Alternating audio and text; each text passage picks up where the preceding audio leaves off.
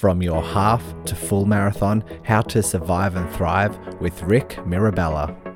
Welcome to the Run Smarter podcast, the podcast helping you overcome your current and future running injuries by educating and transforming you into a healthier, stronger, and smarter runner. My name is Brody Sharp. I am the guy to reach out to when you've finally decided enough is enough with your persistent running injuries. I'm a physiotherapist, the owner of the Breakthrough Running Clinic, and your podcast host. I'm excited to bring you today's lesson and to add to your ever-growing running knowledge. Let's work together to overcome your running injuries, getting you to that starting line and finishing strong. So let's take it away.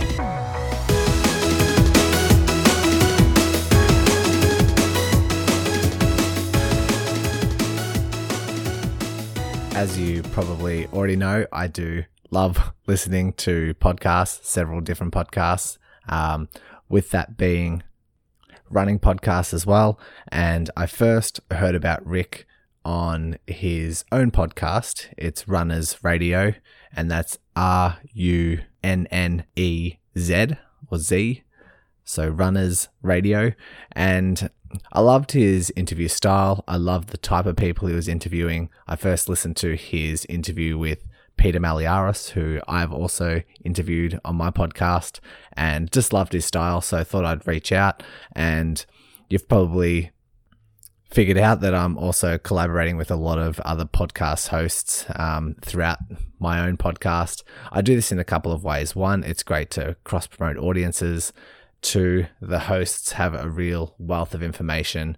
And three, I love listening to podcasts. I love finding out more and more or discovering more podcasts to listen to. And whenever I listen to a podcast that is in the same alignment, I do love going over to another podcast and having listened to them as well. So it's a good chance to offer you guys another podcast to listen to, especially if they are well versed, if they're well educated, if they have a really good interview style, and if they're still delivering a wealth of information. Because that's what this is all about. It's all about finding the right type of information and making sure we're not getting confused with the mixed messages that are out there. So Rick is the founder and head coach of Runners, and he has his website, runners.com. He is, like I said, the head coach. He's coached thousands of endurance athletes of all levels around the globe. And yeah, like I said, he's the host of Runners Radio podcast. So if you love his knowledge, I think we work together really well, because when it comes to training plans, thresholds, working in a really nice training plan, it's not really my forte. I love the injury side of things, educating people about injuries, overcoming their running injuries, increasing their performance. But when it comes to race preparation, which is why I had Jason Fitzgerald on as well, it's kind of, I'd love to know more about it. And you just have when you just listen to Rick and listen to his knowledge, you can tell that there's a lot of experience that comes from that. So we thought we'd come together. We thought we'd have two different topics today. One being the tips when preparing or trying to complete a half marathon PB, and the second topic being how to successfully jump from a half marathon to a full marathon. So we thought we'd do 6 tips.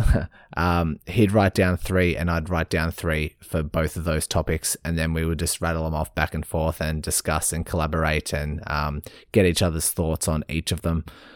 I know 6 tips is a bit weird, but I know 5 tips is nicer, but then that means it would be uneven for us. And if we went up to say 10 would be way too many. So I settled on 6. I hope that's okay for most of those people out there. But what this interview really entails is like, there's a lot of value, just rapid fire, back and forth. So pay attention, try not to zone out, because there is a lot of wealth of information throughout this whole entire podcast. And yeah, so if you're looking to race or get a half marathon PB, or if you're looking to finally make that leap from half marathon to full marathon, it's a big jump. This is going to be very, very helpful for you. So without further ado, here is myself and Rick talking about all things half and full marathon. Rick, I've got two exciting topics today, and we've sort of collaborated. We've put together our own tips, and we're probably just going to rattle off one tip after another. I'm excited to hear your thoughts on my topics as well, or what I've got written down. So we're going to jump in with our 6 tips when preparing for a half marathon or trying to get your half marathon PB. Why don't you start off with your tip, and then I'll follow suit. Fantastic, bro. It's one of my favourite subjects, this, because the half marathon is it's a prestigious distance, and it's a distance that so many people worldwide really see on their bucket list to want to attack. And often once you've done a couple, you really start thinking, well, how fast can I go? So I think for the biggest thing, in my opinion, is to be running at different speeds for most of the year. So we obviously want to be touching on specific paces, which is race paces. We want to be touching on paces above race pace, which is VO2 pace and lactate threshold stuff. So you want to be getting uncomfortable once or twice a week, especially in that 16-week specific phase. But really important that people probably miss, and as an expert in the field, bro, you would know this, is people forget to do their easy running, their recovery running, their slow running, and all that kind of stuff, which is bloody crucial. So touching on different paces and not falling into that grey zone or that consistent moderate stuff, which is a surefire way to plateau. Great, man. What do you think about that one? Yeah, it's good. And it's good that we have your expertise coming from that field as well, because I don't really do much work with lactate thresholds and heart rates and all that kind of stuff. So if someone was to work out what zones to be in, if we're looking at a half marathon PB, would you suggest that people select what their A goal is and what pace that needs to be, and then work their training around that, whether it be above or below race pace? Yeah, it's obviously very general, but yeah, certainly your goal race pace. Let's just say we're 16 weeks out. Let's pick an hour 28, so 88 minutes. Okay, let's pick 28. So what do you got? About 4:05 pace roughly. You don't have to be specific on that race pace yet, but you might have a date pace. So the current pace that you can run a half marathon, let's say it's an hour 32, an hour 34. You would use those race paces as your specific sessions at the moment, with heart rate zones and that. Look, there's definitely got its place, but I definitely prefer to be on feel a lot more. But the main thing, Brody, if the listeners can just tailor in, and I'm sure they'll have a coach or a program of some sort, but their real quality session of the week, they almost want to be like in zone 4, zone 5 for a fair chunk of that. So above half marathon pace, I'd be saying. So I'd be looking at more your 5K race to even 3,000 meter race pace, which is going to be they're going to be north of 165, 170 beats per minute for a fair bit of that session. So they don't have to worry too much. If your goal pace might be 4:05, you're not going to be touching on 4:05 in your specific race pace. Just worry about getting uncomfortable in the early phase, and then recovery running. And then closer to the event, 4 weeks, 3 weeks, 5 weeks out, bros, you'd be looking at doing a lot of work at 4:05. On some of your long runs, and just making 4:05 feel really comfortable. And that would have been the case if you've been doing the hard stuff. And your interval stuff, your fartleks, your aerobic powers at 350, 345, and 4:05 for an hour and a half isn't too much of a stretch. And if, let's just say, you mentioned the importance of doing slow Ks as well. If someone is 16 weeks out, how, volume wise or percentage wise, what would you say would be under race pace, above race pace, and at race pace? Great stuff. So 16 weeks out, if you've got a 4:05 goal, you're currently running a half marathon at about 4:10 to 4:15 pace. You won't be running too much of your Sunday running at 4:15. You depends on the week clearly, but as a general rule on field, again, 16 weeks from half marathon, you would have done your quality session Tuesday or Wednesday. That would have been intervals or fartleks or track work. Your Sunday run or your Saturday run, you can be anywhere from 4:30 to 5 minutes flat. It's purely just capillary work. It's about getting time on legs and that early phase. So you're not going to be touching on too much specific race pace on a long run 16 weeks out. I like to throw in at least 3 or 4 specific long runs in that 8-week, 9-week time, final session, if that makes sense, buddy. Yeah, really cool. And so I guess what the underlying message is, people tend to, or sometimes without the guidance, can tend to drift into that gray zone where they're not really doing any hard sessions, or they're too sore to do any hard sessions, or they want to keep pushing for their lighter sessions. But if you have structure, and if you have that, if you're eliminating kind of that gray zone merge, you're taking the full benefit out of your slow mileage. You're getting full benefit out of those faster paces and allowing that structure, and it helps just the variety, and it helps the body adapt to different physiological changes with the paces. Is that right? So true. And I know these first one or two we're going to be on a bit longer because they're so important. But if the listeners can take one thing out of it, it is that you've got to be running at different paces. And if it's good enough for all the elites, it's certainly good enough for us general pop or age group runners, because you certainly don't have to be trying to hit a pace 16 weeks out just because it looks good on Strava. So the elite runners, like let's just use an elite marathoner, maybe a 210, 208 guy, even Kipchoge, like a 202, 201 guy. Obviously race pace is 250 odd, but some of their long runs are 440s. Okay, so that's what's that, nearly 2 minutes per kilometre slower than marathon pace. Now, we don't have to be at that extreme, but we need to be deriving the most benefit on our long runs as well. So every Sunday or Saturday should not be a race until you got those 3 or 4 really key sessions that we put in 9, 8, 7 weeks out from race day, and of course maybe 21 days out as well, but certainly not 16 weeks. All your listeners, bros, let's just worry about building money in the bank, building that easy mileage on a Sunday, and deriving the breathless sessions on a Tuesday, Wednesday. Yeah, and that segues really well into my point with trying to improve your half marathon PB, was just to build up mileage and build up a lot of slow Ks under the belt, building a bigger base and adapting to that bigger base. And a lot of people don't realize that in order to become faster, one of the ways to become fast is actually to do a lot more slow Ks and increase your weekly mileage. What are your thoughts on that? Yeah, it's so good. And from a physiological point of view, it's gold. Because we need to increase our capillaries, our mitochondria at different paces, okay? And we need to really build up that muscular endurance as well. Like if you're going to run a half marathon on your legs for 21.1K, my next tip I'll get to in a minute is the over distance training. What Brody just said then is absolutely spot on. And the thing on that, mate, is just running more and running more frequently, which I think you might touch on later. It doesn't have to be all done in one go on a Saturday and then wait till Wednesday to run. Especially you beginners, like you can just get out there a bit more consistently. 20, 30 minutes of slow running is gold. I will say if you feel like you're always running slow as well, just throw in 5 or 6 50-yard strides at the end of a slow run. And from a neuromuscular and coordination level, that's gold as well. So, but I couldn't agree more, Brody. Too many people are running in that grey zone, unfortunately. And the easiest way to plateau and not see performance results is always running at a medium pace, not at a really slow or really fast pace.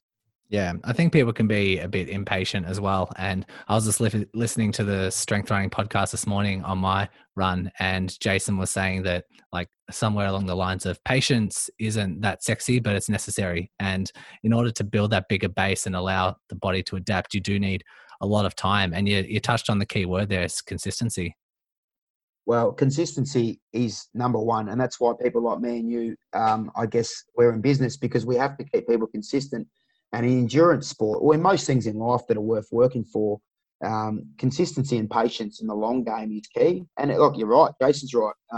It's not sexy, but the results and the way you feel are just worth every single minute of patience. So I always say, like, if you've got a 10-year training age, and if you can put 10 years of continuity down for me, you'll get the results that you come here for. But if you keep having 3 weeks off, 6 weeks off, keep getting injured because you're not listening to your doctors or physios or coaches, then unfortunately you won't probably hit the results that you've been after.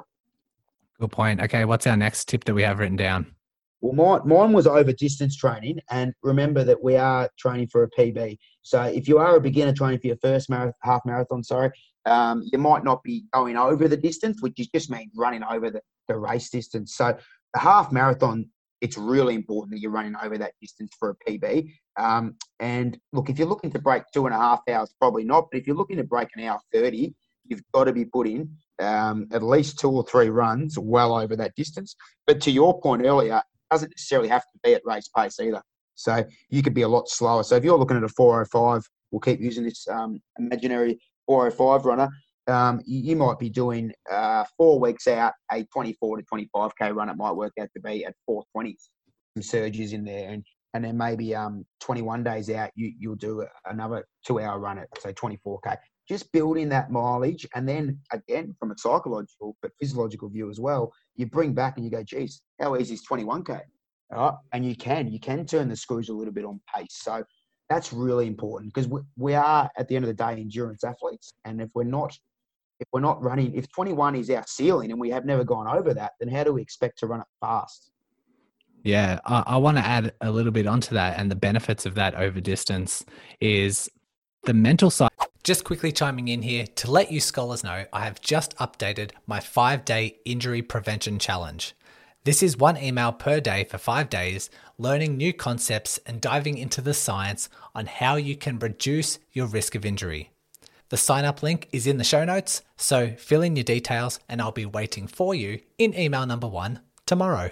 Out of things as well, because a lot of people tend to create like a rigid goal that they set. And let's just say someone's running for a 10K and all of a sudden they're just like, oh, I'm halfway there. Oh, I'm 3/4 way there. Oh, 3Ks to go, 2Ks to go. They kind of self-talk themselves and create that ceiling for themselves. Whereas if you're say running a half marathon and that's a stretch goal for you, if you can mentally put yourself in the mind that you're running a full marathon, then that's going to be over quickly. And mentally you're going to deal with it, manage it a lot more effectively. And if you are overtraining, or if you're training and going over that distance, mentally you're calming yourself down instead of like, that negative self-talk of I'm halfway there. Okay, 3/4 the way there. Let's keep pushing. And then end up talking yourself out of it. Whereas if you know that you're capable of going further, then it calms down the mind a bit as well. Absolutely perfect. And it is the way. So let's just put aside physiological benefits because they're absolutely golden. But from a psychological perspective, it makes everything so much easier. The biggest thing I always tell most of my athletes is if you're wishing it away or you're wishing the time away, you're on a hiding to nothing and it's a surefire way to fail. So if you're at 14K going, okay, only 7K to go, only 7K to go, and you even though you might be on the edge of a half marathon PB, you are on the edge of threshold, or you are on that edge of redlining, but you still should be able to say, yeah, I could run 30K at this pace if I wanted to. Okay, so we're talking PBs today. That is the key. Be on that threshold, but just say, no, I can definitely hold this for longer. So I want to go longer. You're almost forcing yourself to go longer. Like you say, yeah, so you're convincing your brain, you're turning your brain, say, I could run 30K at this. So that's a great point, bro. Yeah, awesome. My next point I had was strength training. And I know that everyone rolls their eyes. A lot of runners don't like strength training, but science comes into it when strength training once or twice a week and doing it really, really well structured and progressive actually helps running efficiency, it helps running economy, it helps running performance. So it's a great tip for people to have and a great thing to implement twice a week. Maybe make sure that you have the right guidance, make sure you have a running coach or a personal trainer or a physio structuring it for you to make sure your technique and your dosages are all correct. But have you seen some good results with strength training with your runners? Yeah, thanks, bro. Your ebook's fantastic. I flicked through that last week, and I've done that for 15 years, mate. We've got a pretty sweet S&C setup out here in Bayside. So it's absolutely crucial. And look, it's not the same for every athlete. So there's not one size fits all, but you know that if you can fit in the big 5 or 6 movements, look, on average, twice a week or 3 times a fortnight for 20 to half an hour, you're gonna look what you said, running economy, okay, recruiting all the muscle fibers, efficiency, but again, robust injury-proof runners. So go back to that continuity that we spoke about. And if you're not doing it and you're getting up in your mileage 60, 70, 80K a week and you're not doing any form of lifting, unfortunately, it's only a matter of time because some of the, you know more than me, mate, but like the soleus and these kind of muscles, like 7 times your body weight every time you take a step, 180 steps a minute. If you're on your legs for 2 hours, that's a lot of body weight through those lower limbs. So crucial. And I don't know if we've got time to go through the big movements, but I'm not sure if that. You could probably put a whole other show together on that. Yeah, I have had a couple of episodes in the past if people want to refer back to that as well. But it's just making yourself a more robust runner. It's making sure that all those like you're ticking all the boxes to become more resilient. And you might not have to start off doing 6 exercises twice a week, because that might be overwhelming, particularly if you haven't done it before. But you can start small, and you will see the benefits if you do start small with 2 exercises. Maybe just do some lunges, maybe just do some squats, and progressively increase increase the weights, or increase the speed, and implement some sort of plyometrics. Start from there. And then grow on it until you get to that 5-6 movements.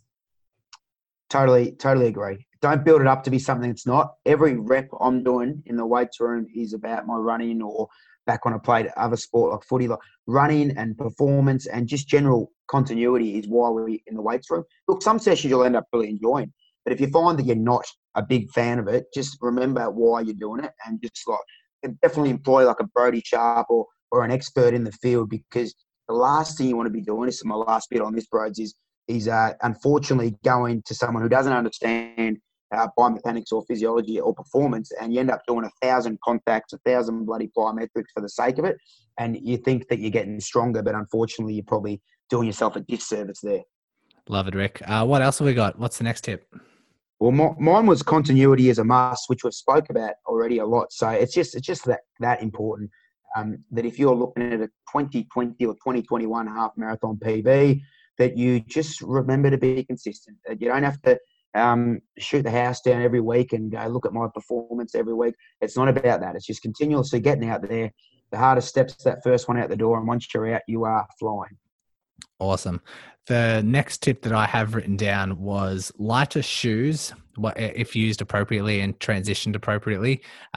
Pretty much because if we're working on a half marathon PB, it has shown that lighter shoes do increase running economy and can help performance. So I thought it was a nice little tip if someone hasn't really considered it, if they haven't weighed their shoes. What I will add to that is that if someone was to go to lighter shoes, generally speaking, they're less supportive, or generally speaking, they do require a bit more foot strength, ankle strength, calf strength. So you want to make sure that that transition is gradual, and you want to make sure that the body has adapted to that lighter shoe. But I know personally, I love running in lighter shoes. I have minimalist shoes that I run most of my runs in, unless my calves are really sore or my foot's playing up or something like that. But I've built up a lot of like K's in them to get stronger and get a bit more resilient with them. Have you seen any experience with lighter shoes?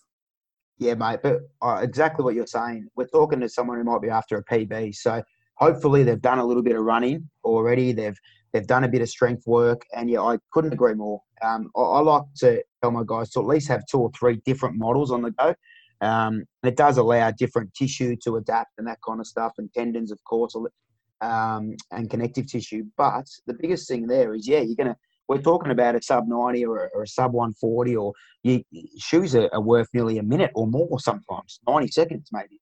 So it's a no-brainer to go for racing flats, or of course all these companies now. Like you got the Nike Next Percent, you got what do we got? The just got released this week, the Asics and the Adidas, and there's all the carbon fiber ones. So the Endorphin Plus from Saucony. So there's lots of different racing shoes out there.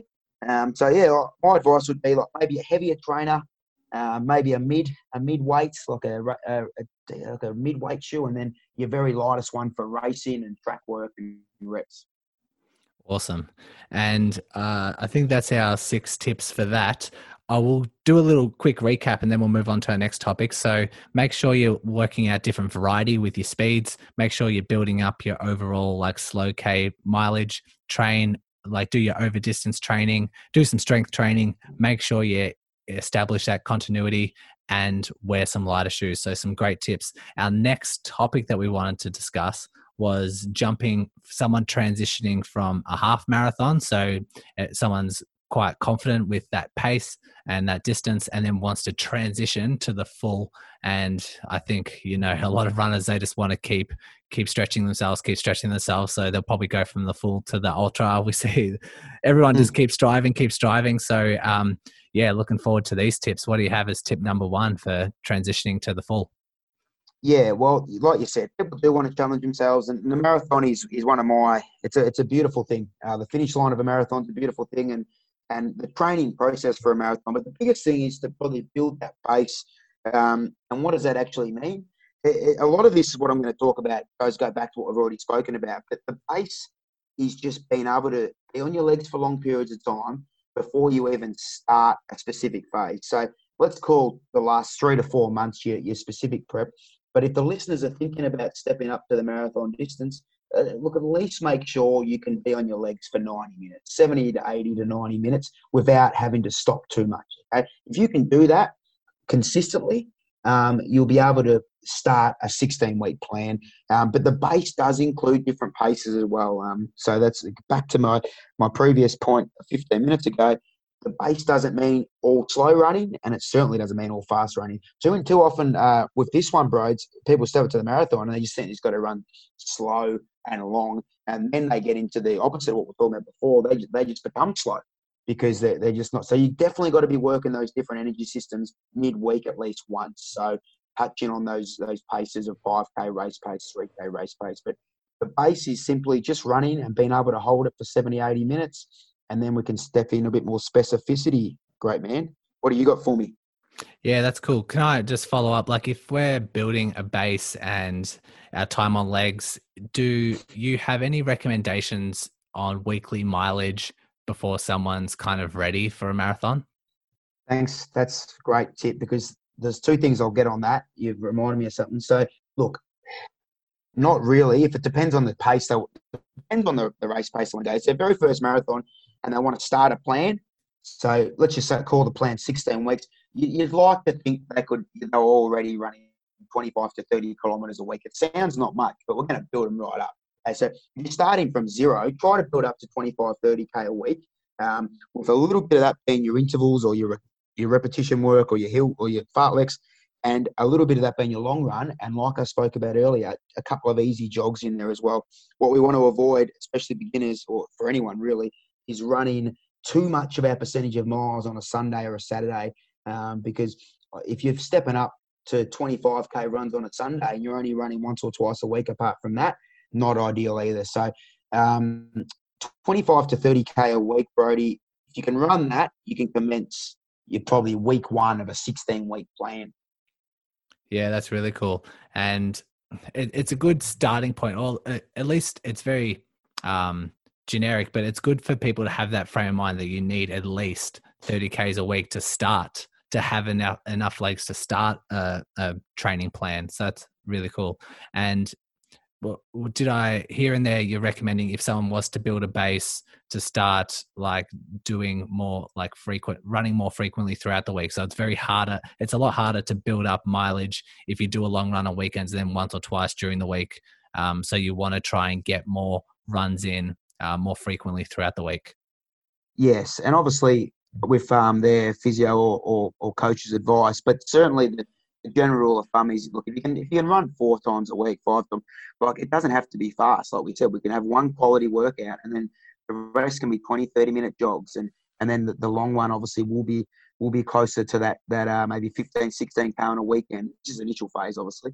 But yeah, we don't want to be for many reasons, but there's a lot of physiological reasons, but just that continuity on the muscle tissue. If you're trying to run, so say people have a 40K goal for that week, and they go and run 25 of them on a Sunday, chances are they're not going to be ready for that from a physical and biomechanical standpoint. And that's a really quick fire way to get injured. Whereas if they're just building up their tissue and they've run 4 or 5 times a week, most of them are jogging for 6 weeks, bro, you're going to be ready to step up the mileage on a Sunday. So your body's not is in much shock going, now I've got to run for 2.5 hours when I've only run 4 times in the last 2 weeks. So it's just about regularly getting out the door and jogging. And it's a word that in marathon terms gets used a lot. So don't be afraid to just jog regularly. Consecutive days are fine if you're ready for it, but even just make it every second day. Every second day, I'm out there jogging. Gold, absolute gold. My tip that I had in was, when jumping to the full, you need to factor in a lot of like nutrition and fueling. And I've got like on my belt, I've only got 1 marathon. I've done several halves, but going to that full, I should probably mention, I've got a funny story. Like when I was doing a couple of halves, I was like training in winter and racing in winter. I didn't really need a lot of fuel, didn't really need a lot of water. Like I was running half marathons without ever stopping at drink stations. And I thought that was fine. Then when I got to running the full marathon, I thought I'd be sensible, and it was a little bit warmer as well. So I was stopping at every drink station, taking a little bit in, but I just didn't know what to do. And I hadn't trained to sip while you're jogging. I was just choking on water the whole time, but then tried some gels, never tried a gel before in my life, and it was disgusting. I threw it out. And then I was just struggling through the last, say, 10K because I was so depleted. And I don't know much about this topic. Like, nutrition and fueling isn't really my forte. So I'm not too sure how much experience you have with this, but I'm curious to know your thoughts. Yeah, well, like I've got 15 years of experience in the field, but I'm certainly no dietitian. But I've obviously through practice, and I've got a couple of people I refer on to for this kind of stuff when it's specific issues. But as a general rule, it's same as anything: practice, practice, practice. So my marathoners, whether they're in Melbourne or all over the world, they will definitely practice their nutrition 6 or 7 times on a long run. And even if they are only going, say, 30K or 2 hours or 2.5 hours, I want them practicing their routine, and not just not on race day. That's the 24, 36 hours in the lead up as well. So whether it's getting the right amount of glycogen in, whether it's getting the right amount of fluid in, because everyone's different as well. Okay, and some people can handle a 2-hour run in the heat without taking a sip. Whether it's going to be beneficial for their performance, probably not. But exactly what you said, Brody. Your first marathon, you want to make sure exactly what you're putting in 48 hours, 24 hours. So you want to know everything that's going to be in your digestive system. You certainly want to be experienced with gels. Gels are, look, they're very what's the word? Polarizing. I love them. But other people can't stand them. And if you have your first one on race day, that's going to be an issue. You could be running the toilet or worse. And yeah, certainly learning to take on water. In Australia, our climates are so diverse that, like you said, you're probably training most of your long runs in 4 degrees Celsius. But then if you look at a Melbourne marathon, you could get a 25 degrees Celsius day in October. Gold Coast is even worse. The humidity when you go up in July is crazy. So people have been undone many times, and that's where practice just comes in. I think I can write a whole entire page worth of the mistakes I did for my first marathon, and the gels just came in my race kit, and I thought, oh, sweet, let me put them in my pockets. So what you're saying is we want to try and mimic race day as much as possible, with the fueling and hydration and timing of like taking the gels and things, and you kind of want to trial and error because everyone is different. Everyone responds differently. You want to make sure that you're confident while you go through that trial and error phase. So yeah, to succinct it, that's it. Just practice. Look, there is a lot of reading you can do. There's experts like there's a fella out of Monash Clayton his name's Dr. Christopher Roush, who you literally get on the treadmill for 2 hours, 2.5 hours, and he tests you every 15 minutes. He'll come up with a pretty pretty individual plan for you on race day. But look, you can get that from 7 or 8 long runs just practicing. So don't overthink it, but certainly be confident in what you're going to do on race day. Nice. What do we have next? My one for the marathon is, look, just exactly what we spoke about the diet there. Repetition is king. So just continuing to do the work. So try not to miss too many long runs. I often say, if you've got a 16-week plan in front of you that's individually built, obviously you adapt it each week if you coach or your trainer, but try not to miss those long runs, okay? There's an old coach called Bill Squires in the States who just said the long run is what puts the tiger in the cat, and it's so true for distance running.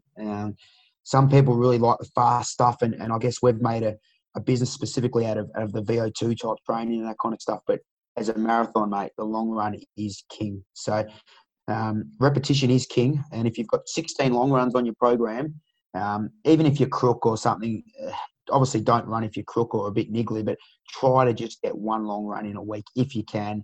Obviously, circumstances aren't always going to meet in, but yeah, long run is king, repetition is king, and just on that, learning how it feels to be on your legs for 3 hours is really important. So 21 days out, we usually do our longest run as a rule. So depends on the athlete, but if it's a beginner, there's a little bit of time to spend at their goal pace, but it's just being on legs for 3 hours. Yeah, I think I might skip my next tip and go back to it because it ties in really well with my last point, which kind of takes from another approach. And I've wrote down here, like, you need to listen to your body and sometimes know when to take a day off and when to push on. And if you have the expectations, like not every day is going to feel like fresh, you're not going to wake up jumping out of bed, but sometimes when going from that half marathon to full marathon, when there's a lot of Ks, there's a lot of long runs, listening to your body and trying to accurately interpret what your body's telling you. And if you're lacking in recovery, if you're not getting enough sleep or maybe nutrition, it might be something you need to pay attention to, and maybe something that the body is signaling to you. What are your thoughts on that?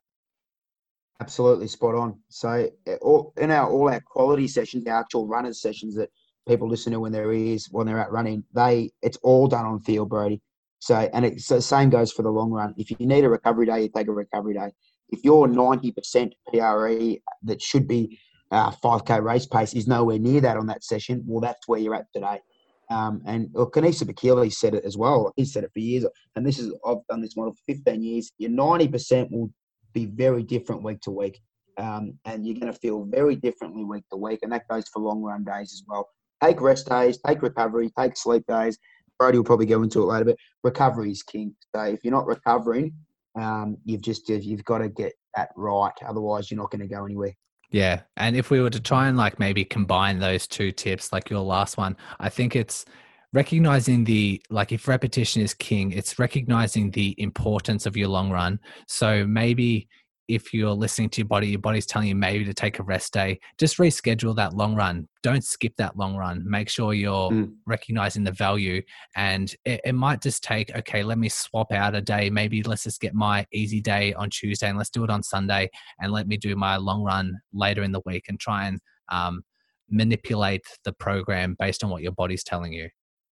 Perfect advice. You can't, nothing is going to go exactly to plan ever. So if you have got a coach or a physio or someone you can talk to, definitely. But even if you haven't, you definitely trust your body and trust the way it will tell you what to do. If you wake up on a Saturday and it's not there, just stay in bed, because sleep is king in your marathon training. You need to be bloody sleeping as well. So miss an easy run, even miss a quality workout, miss a session, just be a long run on Wednesday. Whatever it is, I agree. Totally agree, mate. Cool. Whose turn is it? I think it might be yours for the next tip. This will be my last one for the marathon. You can tie in whatever you need from this. But most important in life and in marathon, it's a great metaphor for life, the marathon. But love the process and love the journey, because if you're not enjoying it, it's going to be very bloody tough. Because like you said, so many long runs in the middle of winter, so many hard marathon pace workouts or long hilly runs for 2.5 hours. We need to change the brain and say, yeah, we love this. It's a privilege to be running. Tens of thousands of people that are unable to run through disability or the like would kill to be in our position. So love the journey, love the process. We're changing ourselves from the inside out, from a physiological stance, from a psychological stance. So it's a beautiful thing. And just be bloody grateful that we can run and train for a marathon. Yeah, and you'll definitely get better results if you have that frame of mind. I think practicing gratitude is so important. It's crucial when you do have like low moments, if you have to be out in the middle of winter in the rain, or maybe like an injury arises. It's like practicing gratitude is so key. And a lot of the elites, a lot of the top performance like sports athletes, they all practice gratitude, and they all know how grateful it is to be in the position they're in. And even if you have like a severe injury, hey, like let's focus on some positives here. I can still go out and get fresh air. I can still, egg everyone else on. At least I've learned from this experience. I've learned what not to do. All that kind of stuff can be crucial for recovery, but also for performance. So true. And to that point, Brody, I think you might have had in your ebook, but I've always said every running injury is a lesson, but also like, you're never going to be the same athlete again after injury. You're going to be stronger. So you're going to, let's just say if you do have an overuse injury, which is common, you go to someone like Brody, you get your strength program, and you become a better athlete because of that injury. So there's always silver linings, but exactly right. Like, we're just lucky to be here, aren't we? So enjoy the process. Do not make it a chore. Never make it a chore. Like Brody said before, you're not going to get anywhere making you training a chore. It's a privilege, and it's a beautiful thing. Yeah, and it might require like a bit of self-reflection every now and then throughout your process, because you might catch yourself being like, oh, actually, I'm feeling a bit down. Then the last week or two, let me implement things to mentally pick myself back up. Let me find a way to create a bit of variety and maybe start to enjoy the process a bit better. Maybe I change my running track. Maybe I just change some hills, maybe challenge myself in different ways. That can be a pretty important step as well. Great tips. Look, if you have got running partners, people on a bike, people that want to join you for 10K, 15K, people on a bike is a great way, like a partner or someone on a bike, your kids. Obviously, running groups are great for that, for long runs, even if they're different paces, like to spend an hour or so together. If you are running on your own and you're finding the long runs really monotonous, just throwing in some strides or some fartlek efforts, like literally doing stuff like 90 seconds at a quicker pace and 4.5 minutes easy is a great way to look from a neurological point of view, really be able to stride out. But it also makes the time go really fast. So a few little tips there for the listeners. Yeah, and if you see someone, if you're feeling a bit down or if it's feeling a bit monotonous, like if someone's walking past you, say good morning, and it's going to pick yourself up, and or just I don't know, say something funny to someone you're walking past, and they laugh, and you laugh, and then you feel energized straight away, which is a very good segue into my last tip, which is especially going from a half marathon to a full marathon, you need to recognize the importance of mental strength, and I'm more talking about within the race and what you need to learn. Like, you need to expect that times will get tough. You will get some low points within the race where you just feel depleted, you feel like you mentally can't do it. It's a big challenge, and like if you expect that, and if you have a couple of like strategies to pick yourself back up, that gives you an advantage over the runner next to you. So like coming up with some mind games. And I've done a podcast previous to this called the Everyday Running Legends, and after everyone that I interviewed, I asked them at the end, what's your number one tip to help a runner who's struggling through the last 10% of an endurance race? And so this is like my forte. Like, I'll come up with so many tips and tricks and things to help people to boost their energy levels. And visualization's a key one. And my personal one is to start high-fiving people. If you're in like a race, if you're in a big marathon event, there's definitely going to be people like watching and cheering you on. Taking that energy and start high-fiving people, and straight away you're going to know that your energy, your attitude, your alertness starts to increase, and you just feel better, and you'll find that the legs get less heavy, and you kind of get that second wind. Do you have anything to add to that? Well, that's really well said, personally. But yeah, Kipchoge and all these good marathoners that literally smile for 2 hours. There's a lot of science in that. They've done a lot of science in that. I think it might have been the book we were speaking about off air, Endure, or a similar book that they mentioned the actual science of smiling during endurance feats, and high-fiving, just a bit of a laugh or a nice smile with someone running past you is so important. And a lot of the points we've already made, I think, is about visualization's really good, and not treating it with a negative outlook, like just having a positive outlook on it all. And just, it's not a chore. One that's worked for me often, Brody, is not wishing the time away, not wishing the miles away. So let's say I'm running a marathon and I'm at 32K, and if stuff hasn't gone right, the piano might jump on the back. Just pretending like I've got to run 50K, and say, look, I'm going to get through 50K today. Then 42.195 all of a sudden doesn't sound that crazily bad. So little things like that. I'm sure there's lots of stuff, but I love your stuff about smiling, laughing, high-fiving, because the neurotransmitters are going to be going off, which means our pain tolerance and our chore-like attitude won't be there. Yeah, it's contagious as well. If you start high-fiving or telling jokes or laughing, other runners start to feel that energy as well, and it picks them up. And no doubt, if you say something or if you're a bit cheeky to a runner, they'll be a bit cheeky back, and you kind of have a bit of banter back and forth. It's always good fun. And like back to your point before, you're loving that process. Who wouldn't love that? And it helps with performance. It helps with you as a human being. It helps like you challenge yourself, and you're just loving the experience. like I said, the marathon's a great metaphor for life, and like, it's just one of the greatest places on earth when you've got a few thousand runners in the one spot, whether they're running 2:10 or 6 hours, it's irrelevant. Everyone's equal, and it's the finish line is a great spot as well. But just like being out on that road with a couple of thousand like-minded people, just trying to be something better, just trying to improve and trying to do something special is a pretty cool thing. Geez, the value of this podcast has been immense. Do you have any final comments or anything to add before we finish up?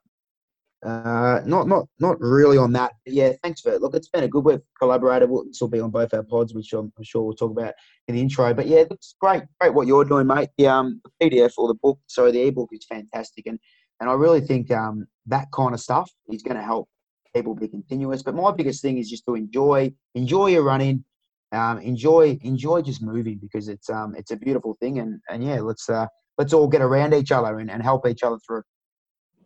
Yeah, fantastic. And thanks for reading the ebook as well. I love this this style of podcast episode where we're just firing value back and forth and kind of collaborating, learning off each other as well. And it tremendously adds to the value that the audience is listening to. So yeah, let's finish up there. I loved having you on. We'll most likely do it again in the future. Can't wait, bros. We'll chat in a few months. Thanks for listening to another episode of the Running Smarter podcast. I hope you can see the impact this content will have on your future running. If you want to continue expanding your knowledge, please subscribe to the podcast and keep listening. If you want to learn quicker, jump into the Facebook group titled Become a Smarter Runner. If you want tailored education and physio rehab, you can personally work with me at breakthroughrunning.physio. Thank you so much once again, and remember, knowledge is power.